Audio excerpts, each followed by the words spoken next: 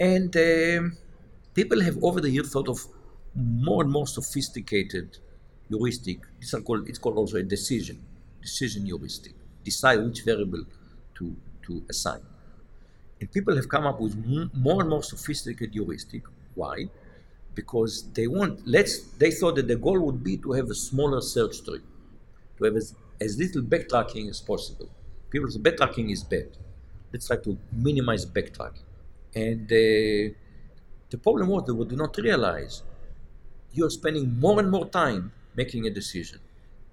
So while your search tree was smaller, every node in the search tree was consuming more and more time.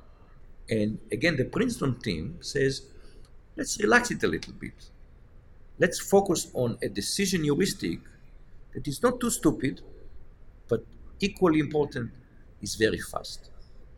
And I came up with a very good heuristic, strike a balance between how smart it is and how fast it is.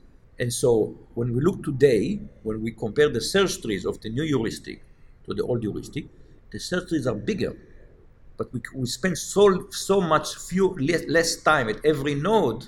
That you have time left to just try it. Overall, we save time. Yeah. So the key thing that they observe is that the time that you spend is the size of the tree, the time that you spend at every node. And even though one is becoming bigger, if the other one is small enough, you still gain.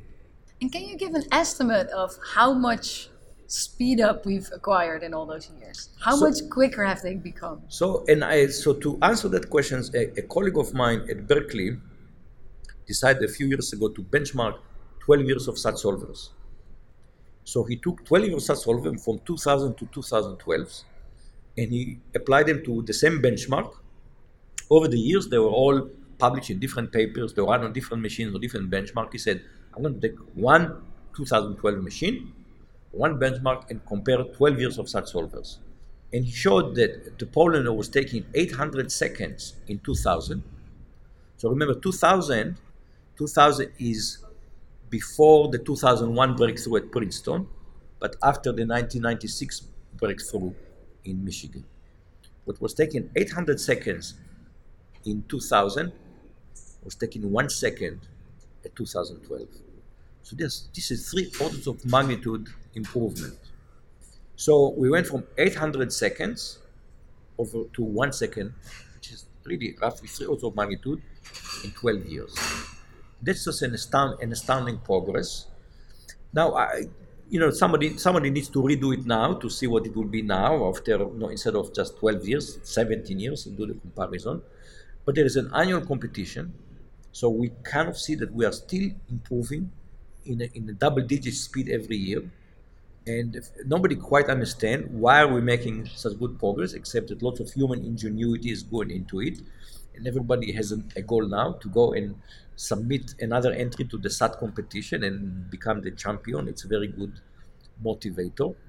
And people talk about Moore's law for SAT solvers kind of as a half joke, because we seem to just constantly making a progress every year. So it's not 60% per year. We're not quite where Moore's law was, but we're still making double-digit improvement per year.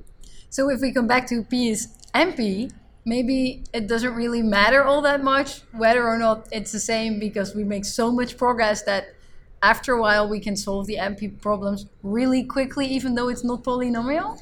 So we have to be careful. So the answer to your question is yes and no. Okay. So we know that SAT is a difficult problem, because once you understand how good solvers work, you can generate artificial hard instances. So we can today generate instances with a few hundred variables that no one can solve. We know how to do that. But these are all artificial problems. There is something magical about problems that come from industrial problems. From, for example, this, as I told you, these tools that Microsoft is using, which is to